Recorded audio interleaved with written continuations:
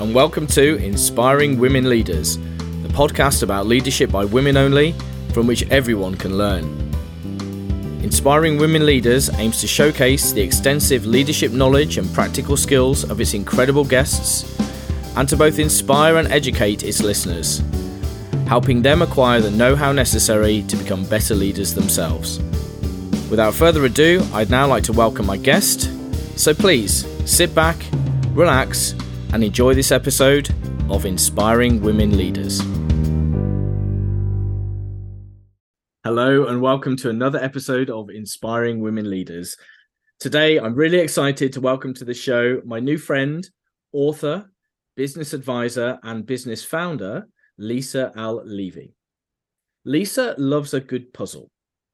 After witnessing the confusion that ensued after new technology systems were integrated into offices in the 90s, she didn't panic.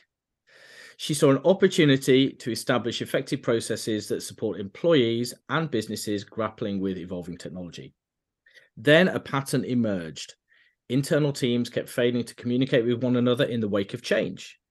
To respond, Lisa founded L-Cubed Consulting.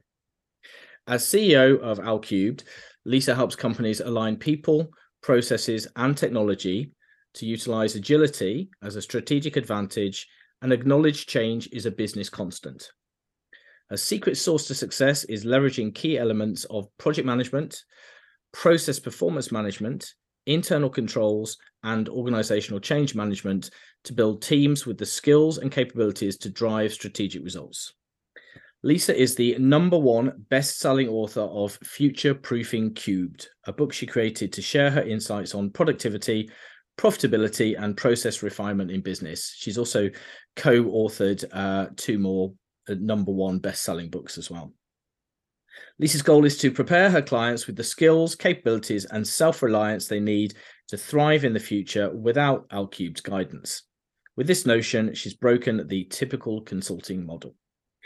Lisa holds her Bachelor of Science in Electronic Media Management from Northern Arizona University. She's a project management professional and Lean Six Sigma Master Black Belt. Lisa enjoys spending free time with her family and basset hounds. What an incredible mission, and I think it's fair to say that Lisa is leading the way with inspiration. So, without further ado, let's meet Lisa Levy. Welcome to the show, Lisa. Hi, Adam. Thank you so much for having me here. Not at all. It's an absolute privilege and an honor. I'm really grateful for you spending some time with us and sharing your huge wisdom with the audience of the show. So thank you for agreeing to come on and speak to everyone today.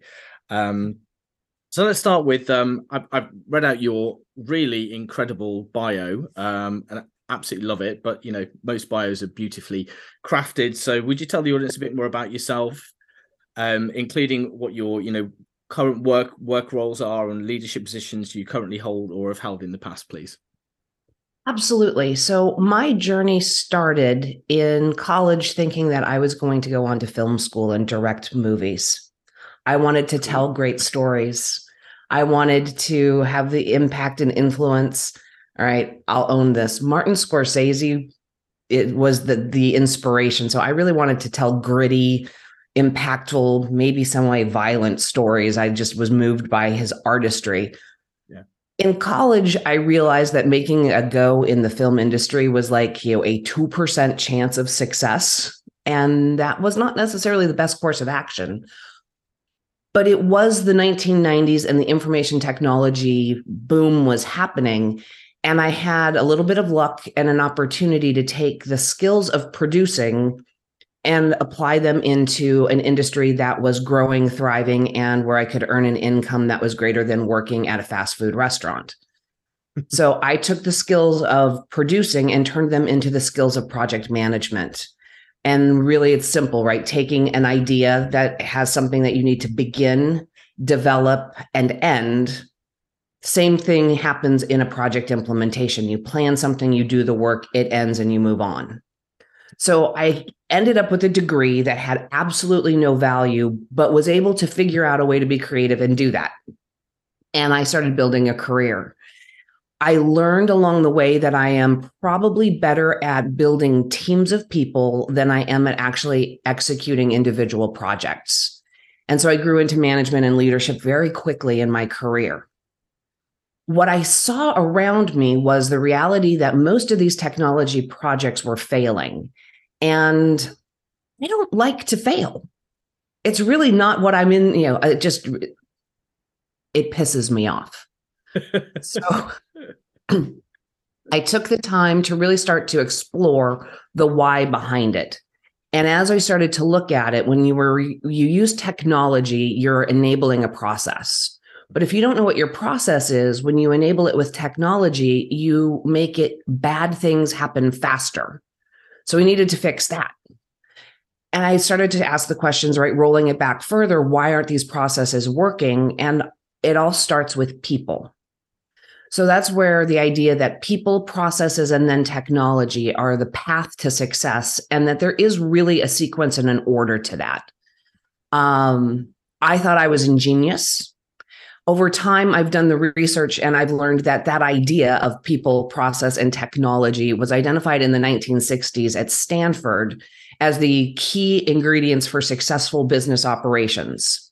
So, in my own personal brilliance, I relearned something that is common knowledge and the foundation of every consulting company in the world. And that's how I began my journey. I love that. Well, great that you came to the same conclusions as the Stanford academics, right? So that yeah, well, yeah, go me. I love that. That's really interesting. Thank you for sharing that. So, and obviously you founded your own company. You're CEO of your own company. You are a best-selling author. You advise businesses, and so you sort of have leadership roles within the company, your clients, and the projects that you work on. What kind of would you say are your current leadership positions then? So L Cubed, I formed that 14 years ago. And as I've matured in with we consult and we coach, and I'm a speaker. There are many different places that we touch organizations. My favorite place to play personally is in a leadership advisor role. So I am working with leadership teams. I am helping them work as a team on their strategy, their operational planning to execute strategy quarter by quarter, and also with each individual leader, helping them become more effective and efficient in how they run their teams and how they show up each day in their leadership roles.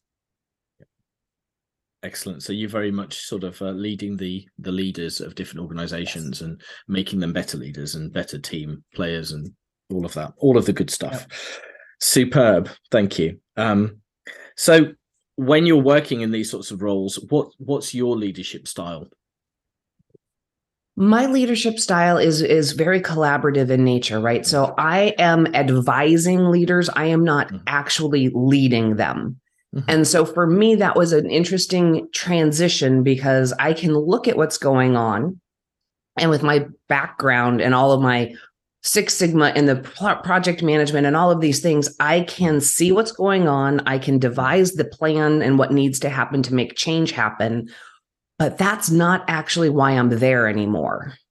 Right. So I have to help them start to see and understand the things that I'm seeing, design their actions, and take to move the company forward while not doing any of the work myself. And that's hard for a control freak. Yes, I can empathize. but you're enabling them. You're facilitating the process. You're facilitating them becoming better leaders and working better together and improving the outcomes for organization. Yeah. So, and I was talking the other day about servant leadership and how you'd be sort of beavering away in the background and kind of helping people become their best and providing them with everything they need to really, be their best selves at work. And is that kind of what you're doing as well, would you say? Oh, absolutely. So, in my client experiences right now, right, there's weekly touch points where we're talking about their goals and their opportunities, what they're working on and what their challenges are, so that we can really understand what what's the obstacle, and we can find the solution if we're going over it, around it, through it, solving it. And then there's a tremendous amount of, in that coaching space, right? Your blind spot is going to be different than your colleagues' blind spots. And so there's customized, sometimes it's, hey, maybe you should read a book. Here's crucial conversations, how you're engaging with people. Let's talk about getting to being more collaborative, understanding, diffusing emotion rather than always yelling and screaming and looking like a toddler having a temper tantrum. Mm-hmm. Right. Sometimes those conversations, while never quite that flippant, in the actual moment, right? But in those situations, and understanding behaviorally how we show up, how we respond to stress, and how to be better at it tomorrow than we are today. Yeah, good. So part of what you do then when you see bad things going on, you have to call them out, but in a diplomatic way, shall we say? Absolutely. It's imperative that the bad things are addressed, that they're addressed on purpose, with purpose and care. So that is one of the primary reasons a company uses an external resource, an advisor, a coach, a consultant, is to get that bad news delivered back to them. It's easier to hear from outside. Yeah, that makes sense. Yeah, no, I like that. Yes, I can see where that would be extremely beneficial. Okay, all right. So can we move into talking about your journey to leadership, please? Sort of kind of where did it start, and up to now then? So, the journey to leadership, this is a podcast for women, and let's just be honest, right? That journey started when I was a kid, and I was, right, called the bossy little girl, which is not, right, necessarily a kind or positive thing, but we're turning the way that we look at that statement, right? I had an opinion, I had a vision, a direction, and I was willing to march forward in that path. So there's a part of me, I think, that, there's an element of personality that is leadership oriented.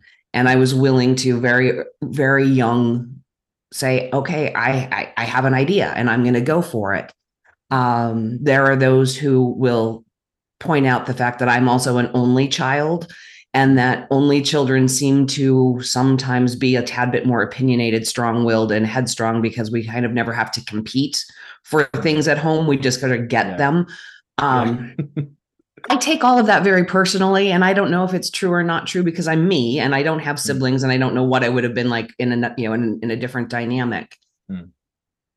As I grew up, the things that were interesting to me in high school, I learned I loved theater, but I didn't want to be the person on stage. I wanted to be the director. And I wanted to have the vision, create it, and watch others bring it to fruition. And as I progressed through school and the pipe dream of being a film director and finding my way into information technology, into the discipline of project management, the theme of not being the one doing, right? The spotlight isn't on me, but helping and coaching and guiding others to plan work, execute work, and deliver results. I think it's part of who I am. And so through my career, right, the journey to being a project manager, to then building teams of project managers, to ultimately becoming an entrepreneur and helping others do that for their teams. My journey, I think, has really been about finding that authentic part of me that is willing to lead and to be in that space. And I'm, that journey, I don't know that I've ever told the story quite that holistically before, but that's sort of the pieces. And as I think through, is there a theme? Yeah, I think it's been in me all along. It manifests in different ways. My stepkids might along the way say, yeah, you're still a little bossy. But that's only if they're not meeting expectations. So, right, if we're managing all is right in the world. It's totally their fault. I love that. And no, if for some chance they actually hear this particular podcast, it's absolutely not their fault, right? We have failed to manage expectations back and forth if we're at a point of, this or feeling that I'm being bossy, right? We've screwed up the communication. Yeah. And that's imperative in our families and in our businesses, that we communicate effectively. Yeah. That's actually I'm just going to digress a little bit, come back to the roles and the evolution of the roles again. But so talking about with children, a failure on the parents' part to properly communicate leads to them maybe not doing what we would have liked them to do, and then we end up getting bossy with them because they didn't do what we would have liked. And I'm seeing some parallels within the workplace here. Do you see this a lot in your projects and so on? Absolutely. So right, let me dig into my comment that it is all about communication. Communication is a two-way process. I say something, you, Adam, hear it. If I don't ask for you to confirm back to me what you heard, I don't know if you understood my intent. Right. So I have to say, you have to receive, and we have to close the communication loop back to make sure that the message was as intended. Yeah. And I am a fast-paced person. My mind is going at 10 million miles an hour. My mouth moves almost as fast. And I personally, as a leader, have to stop, listen, ask for the response back to ensure that the communication was complete and accurate and we have the same understanding. And when I forget to do that, whether it's at home or at work, that's when things start to miss the mark, because I, as the leader, didn't do the full communication loop to ensure that we were all in agreement. Yeah. So it's having that that self-awareness, that insight to appreciate that you need for your request to be reflected back to you so you can check understanding, which is great. I mean, most of the time you succeed, right? And there are a lot of leaders that don't have that vital element of emotional intelligence to be able to know that about themselves and to ask that and check in. Yeah. Thank you for that. It's just a little departure that it kind of piqued something in my mind there. So I loved hearing about the childhood side of things and your kind of adolescence and your journey growing up, and then obviously you work for yourself, you have your own company, and you go in as a contractor and so on. In kind of employed roles that you've had in the past, did you have any leadership responsibilities? Absolutely. So the first leadership responsibility was in the role of project manager, which is a great role to start learning how to be a leader, because you have responsibility for people for a set duration of time for the duration of a project, but you don't actually have the HR overhead of being a full-on manager. So it's like you get to test drive your skills and you get to learn and hone and do it without the overhead of performance reviews and salary negotiations and all of those other pieces, but just actually getting people to perform work and to build teams, right? Because projects teams are short-term groupings, right? We come together for a set duration of time and then everybody goes back to their real roles. And so it's a really great incubator for management and leadership skills, because you have all of the responsibility and accountability of delivering results, but you have no actual positional authority. And so it's an interesting conundrum that project managers find themselves in, and it's true for every project manager in the world. And it's a great way to become a really good leader, because you're not managing those resources, you're leading them through the journey of the project. And then, right, growing from that into taking on the first role of, manager of a project management office, the director of that, project management office, into more executive roles, right? That leadership and how you build the team, that is one of my superpowers, is finding and putting together people who perform well together. And taking individuals in every, sorry, I paused to make this an accurate statement. In every leadership role I've had, at some point in time, I was given a gift. of an underperforming person in the organization who in some way was going to be managed up or managed out. And for some reason, people like to put those in project management offices. And I have always managed up and been able to help those individuals figure out what it is that they can do that delivers results. And that was one of the things I loved the most about being inside an organization, right? Is building that team and watching them grow and mature over time. Yeah. When I stepped away from that into the consulting space, right now I do that with other people's teams. And we talked about it a little bit earlier, right? I am facilitating their journeys. I am helping, I'm guiding, I'm mentoring. Yeah. But I'm not necessarily leading the individuals. I'm leading the leaders to grow their people. Of course, yeah. No, that's really interesting. I love the fact that you like working best with the underperforming individuals and kind of enabling them to develop and grow and ultimately to thrive. Reminds me of a conversation I recently had with a healthcare leadership coach friend of mine who said that he loves working with angry people. He seeks out the angry people in an organization because he says they care the most about the job and the organization and so on in his experience. So I'm really love that. Thank you so much. I agree that the angry person probably cares more than the person who is the highest performer, who does it so naturally they don't even think about it. Yeah.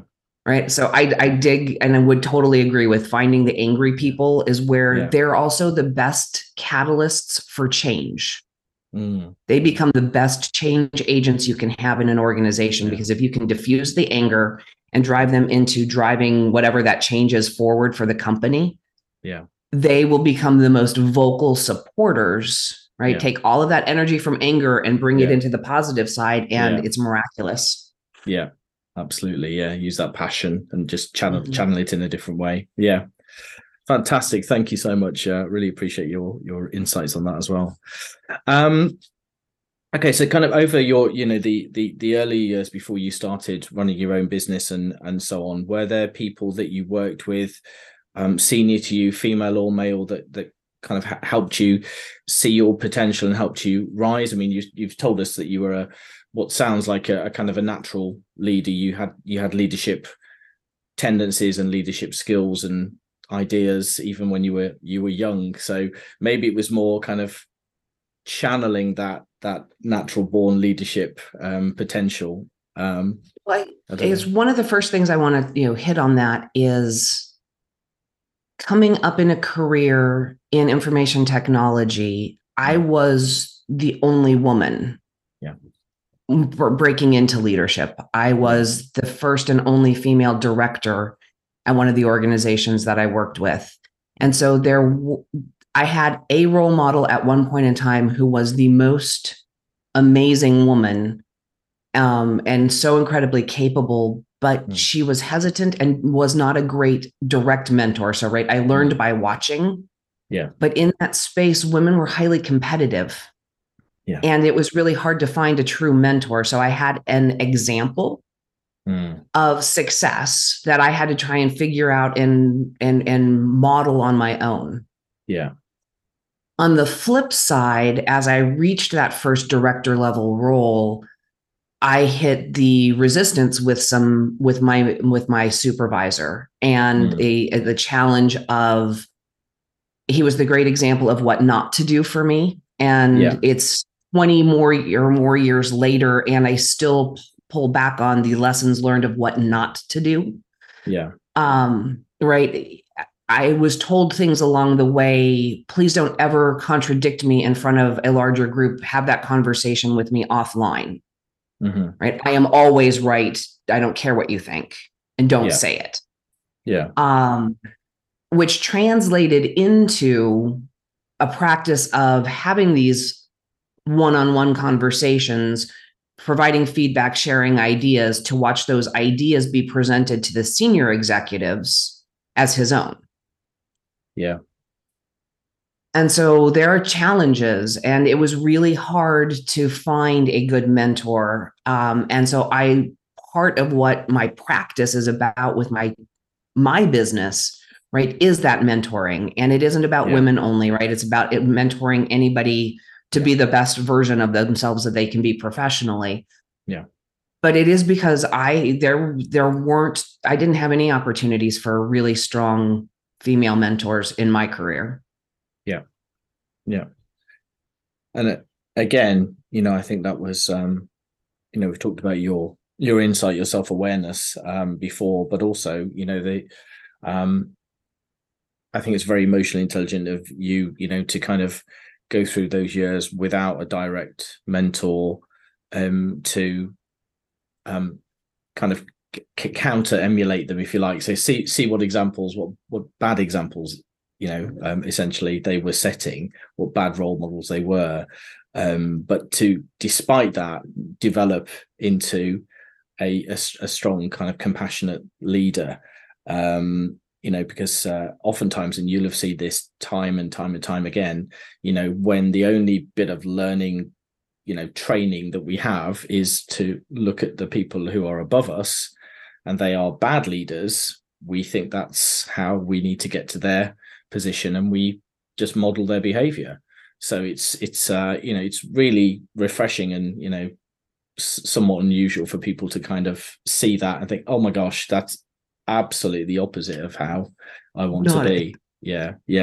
So that's really good. I mean, and you've already touched on this. Not only was he the gentleman you talked about was clearly a bully, and someone who took the credit for things that you had done, and used it to kind of feather his own nest in promotion terms and so on. You had those experiences. Were there the main example of kind of challenges that you experienced in the workplace, or have you had any others over the years that you're happy to talk about? One of the other things, and I want to take it that transition from being inside of a business to becoming entrepreneurial. Yeah. Was the initial reaction from people.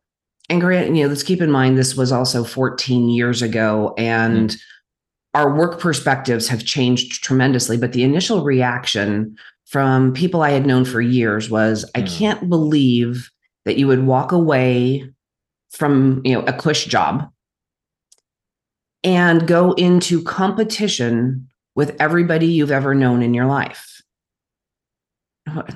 What? I'm not competing. I'm taking, I'm going to create a service and I'm going to help people. I want to help all of these people that I've known throughout my career do and run things better, more effectively, more efficiently. But the initial reaction was that I was breaking all ties and becoming a competitor. 14 years, fast forward to today, when we have so many solopreneurs, small businesses that are providing services and working together collaboratively to solve problems for their clients, that it's absolutely fascinating, the evolution of that. And that's in the last probably 5 years that I've seen this start to happen, where as I go after business and there's a need in the environment that I can't solve, that my team can't solve. But with a matter of 2 or 3 phone calls, I can find somebody that I know and I trust who will. And so now we have a more complete offering to that client. And it's the most fabulous thing I've ever seen. And it is absolutely in direct opposition to the traditional consulting model, where they would come in and say, we can solve everything. Yeah. Sell everything. And they do 75% of it really well, but that 25% that they had no capability in, they muck it up. And then somebody like me comes in and cleans up afterwards. Yeah. So, the opportunities for entrepreneurs, for solopreneurs, for emerging, growing services businesses is such a different landscape today than it was when I started. It is so cool. Yeah. Yeah, I mean, it sounds like 14 years ago you were pretty much at the vanguard of these things, and now, as you say, in the last 5 years, it's done a bit of a, it's evolved. Maybe Mhm. not quite as dramatic as an about turn, but it's kind of quite quickly evolved into a more I collaborative would give model. it Yeah, had some explosive growth, right? yeah, The pandemic was part of that. yeah. The gig economy started that wave. Mm, And yeah, I think that it's still growing. yeah, And it will continue to evolve and change. And 5 years from now, it'll look different. yeah, But it's really yeah, outstanding to see that people are understanding the power of partnership. yeah, yeah. Yeah, I mean, with the big companies, the big management consultancy firms and so on, they just want to keep all the revenue to themselves, don't they? Really. But as you say, there's a lot more strength in kind of sharing the work out. There's an abundance of work there. That sounds like one of the issues that some of the naysayers early on 14 years ago were saying to you. Maybe they had a bit of a scarcity mindset that, well, there's only so much work, you can't compete with them. How are you going to succeed if you compete with these big players and so on? So there's plenty of work. And scarcity might be part of it, but also, right, the hoarding mindset, right? Wanting Yeah, to yeah, keep control of what they have and their yeah, fiefdoms yeah, and not understanding the exponential yeah, possibilities of partnering. yeah, yeah. Definitely control for sure. Yeah. Mhm. Um, so just as an add-on to the sort of original question and the experiences you had with that male boss that you talked about, and kind of negotiating the negative mindset of other people, should we say? How did you cope with and move past some of these challenges so that our audience can learn about that? Oh, that's a tough question. Moving past obstacles and challenges, right? So I think that, we make choices. I think I used this language earlier. Are we going over it, around it, through it? What is the path forward? Mm, And I'll be honest, right? Some of those it felt like I was running into a brick wall over and over yeah, and over again. yeah, So that's exhausting. It's yeah, demoralizing. All of the imposter syndrome, all of the I'm not good enough, I'm not worthy enough, right? mm, All of those things come into play mm, sometimes. And for me, and this is one of those I can only answer the for me. yeah, Sometimes I have to sit in that a little bit and feel it mm, and be okay with this is hard. I mm, don't feel like I know what to do. I don't think I know how to do it. And sometimes you have to just sort of let that simmer a little bit mm, before you can actually see the path through it. yeah, And there are times that I have hibernated in my personal little cave and just, had a personal pity party so that I could let it go and move on. yeah, And then it's, buck up and do the hard work. yeah, Figure, what needs to happen? How do you make it yeah, happen? Now go do it. yeah, yeah. And I totally think that's fair. Part of the owning it and acknowledgement process is you have to feel the suffering Yeah. aspect of it, don't you, before you can kind of move on past it and become more constructive in the way you see it. Yeah, I think that's just standard. So um wonderful. Well, no, I appreciate that, and it's kind of made me think about a client that I was coaching this morning who just seems very very much like a kind of a ruminant, and she's had a lot of trauma, no doubt, in the past, but it's just everything is coming with her all of the time. A quick example is she's a clinician and she had a patient complaint, and she just doesn't seem, and that was some years ago, and she's not practicing at the moment, but she'd like to go back into practice, but she's still carrying this with her. And we had a chat about how I've you can't be a clinician these days without receiving complaints, and in fact, you haven't seen enough patients if you haven't had a complaint, is what a lot of us say in the UK.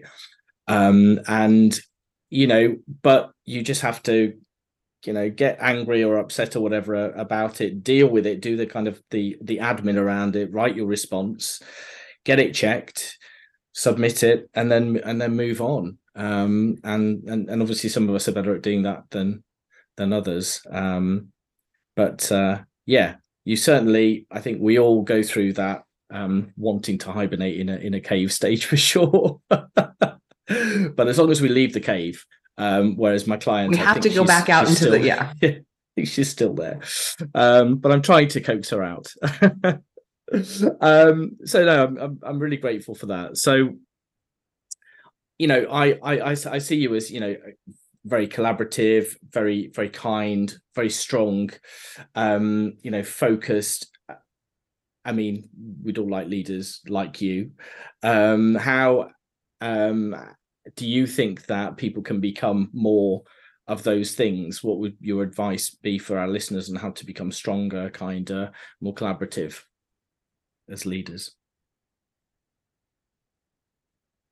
The first step is understanding and knowing yourself. Who are you? Where are you? And start to identify the blind spots. And once you know what the blind spots are, go in and address them. I talked earlier about, sometimes it's simply picking up a book and reading it on a given topic. Yeah. Learn something, apply those skills, practice those skills until they become natural and they become part of who you are. We should all always be on a continuous learning journey. And there are things that, I'm working on, and I'll be taking my team, my client teams through things and, the evolution of how we communicate and, tackling the difficult conversations, having the uncomfortable conversations and doing it with candor and building up so that, we can be honest. We can understand the problem and not, the emotion of the problem and work through those things. So yeah, being on a continuous learning journey, I think, is the key for everybody because we all have things we can learn. Yeah. Excellent. Yeah, no, totally agree. So yeah, so kind of knowing yourself, getting to know yourself, know what your strengths and weaknesses are, as you say, know what you don't know, and learn it, which kind of segues beautifully into your next point, which was just learn continually, just keep going, keep learning.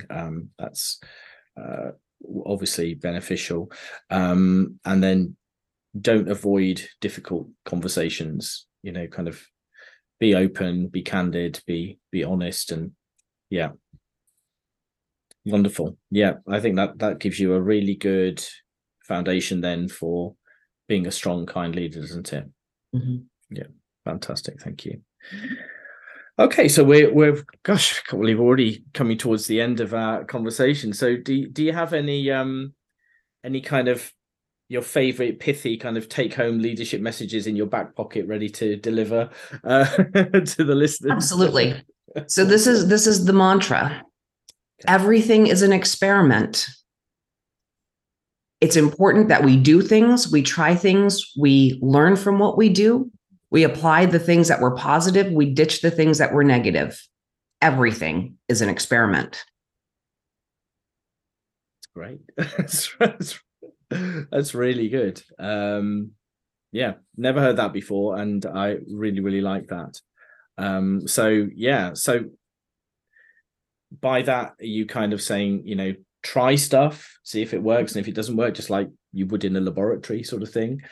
Right. Yeah, have a growth mindset about things, just be open to trying these things. Any other kind of any aspects of that you'd like to expand on? Sure. So that idea is the foundation of what I call an innovation engine.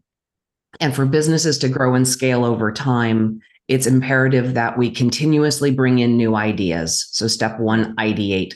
Constantly bring in new ideas, of things that we can do for our customers, products, services, whatever the space is. Always have that funnel of new ideas and play with those ideas. Do fast prototypes. And I don't mean investing time and money into R&D, but get a group of people together to do the thought experiment of what would it take to make this thing real. And when you go through several of them, one of them somewhere along the line is going to shine. And you're going to say, we're going to invest time and money into doing more of this. Yeah. And you'll see if you get those results. So, right, that is the prototyping and learning then and applying the learning. So when you come up with a new product or service, take it to market.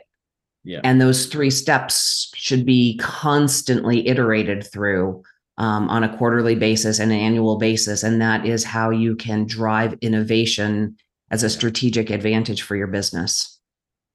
Excellent. So it's, as you say, continuously experimenting until you come up with that shining idea, and just, rinse and repeat every quarter. Just keep it going. Yeah. Lovely. That's really good. Thank you. Okay. So what are you currently working on that you're very excited about, that you'd like to share with our listeners? The thing that I'm doing right now that is exciting is I am relaunching a new podcast called Disrupt and Innovate. And it will be conversations much like this, but with people who are on purpose choosing to challenge the status quo and make a positive impact and change. So being disruptive on purpose and driving innovation. That sounds great. Yeah. That is exciting. Thank you for sharing that. So and so you're working on kind of relaunching it. So when it's you're not at it is live. Episodes, yeah. Okay. Yeah. Okay. No, it is live and it is on all of the streaming platforms. And Superb. It's an evolution. So we went live with what I would call Lisa pontificating on lots of different topics. Okay. It will mature into conversations and dialogues with others. Yeah. But we started the launch with just, with some quick pontification. It was the fastest, easiest way to get content rolling. Yeah. And but looking forward to having conversations like these for my audience. Excellent. One must put the link to that in the show notes so that people can listen to you and your future guests. And also while we're talking about stuff that you've working on, but you've written books. Do you want to just tell us about your books, and then people can hopefully look for your books?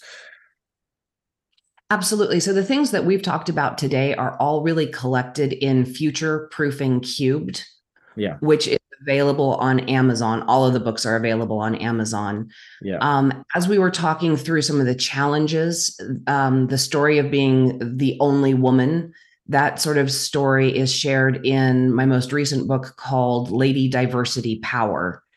And that is an anthology collection of stories written by very powerful women from a global presence, sharing what it's like, to be a female in leadership and business. Yeah. So those are some cool things. The third one, Gifted to the Universe Through Women That Lead, also available. Everything's on Amazon. Yeah. Good. Okay. I'll put the links and titles and things in the show notes as well. And if any of the listeners, having heard this conversation or having listened to your podcast or read one of your books, would like to reach out to you, what's the best way for them to do so? You can find me on LinkedIn, Lisa L. Levy. You can find me online, lisallevy.com. That will take you into all things Lisa and L Cubed, so you can see what the business is all about. And in both of those places, there's a link to my calendar to book time and have a conversation. Lovely. Thank you. Okay. And finally, just to close then, do you have any final words that you'd like to share with the listeners? Yes, my final thought in all of this is, the only real thing that I would call a mistake is the not doing something. So step in and take the chance, take a risk, and see what happens. The only regret that I'll ever have is the thing that I didn't try. Yeah. That's great. I love that. Yeah. reminds me of my 9-year-old has a big life journal, and has the acronym FAIL, FAIL, and it's first attempt in learning. So it's like, just keep making mistakes, and that's how we perfect things, isn't it? And proceed. Well, it is. Thank you so much for coming on the show, Lisa, and sharing your wisdom and your wonderful advice and your stories. Really, really grateful. I've really enjoyed it. And thank you to all the audience for listening. Until the next episode in 2 weeks, I wish you all health, happiness, and inspiring leadership. Take care.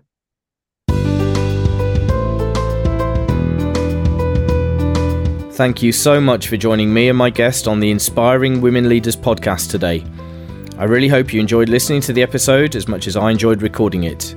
If you did, please download the show and leave it a rating and a review so that together we can share the amazing lessons we've learned from my guests with listeners far and wide and help as many aspiring leaders as possible. Most of my podcasts will also be uploaded to my YouTube channel, Dr. Adam, Physician Coach. So please check out my channel there, and hopefully you'll find some videos on similar topics to watch and enjoy. Finally, I have some exciting new group coaching programs and a membership scheme in the pipeline.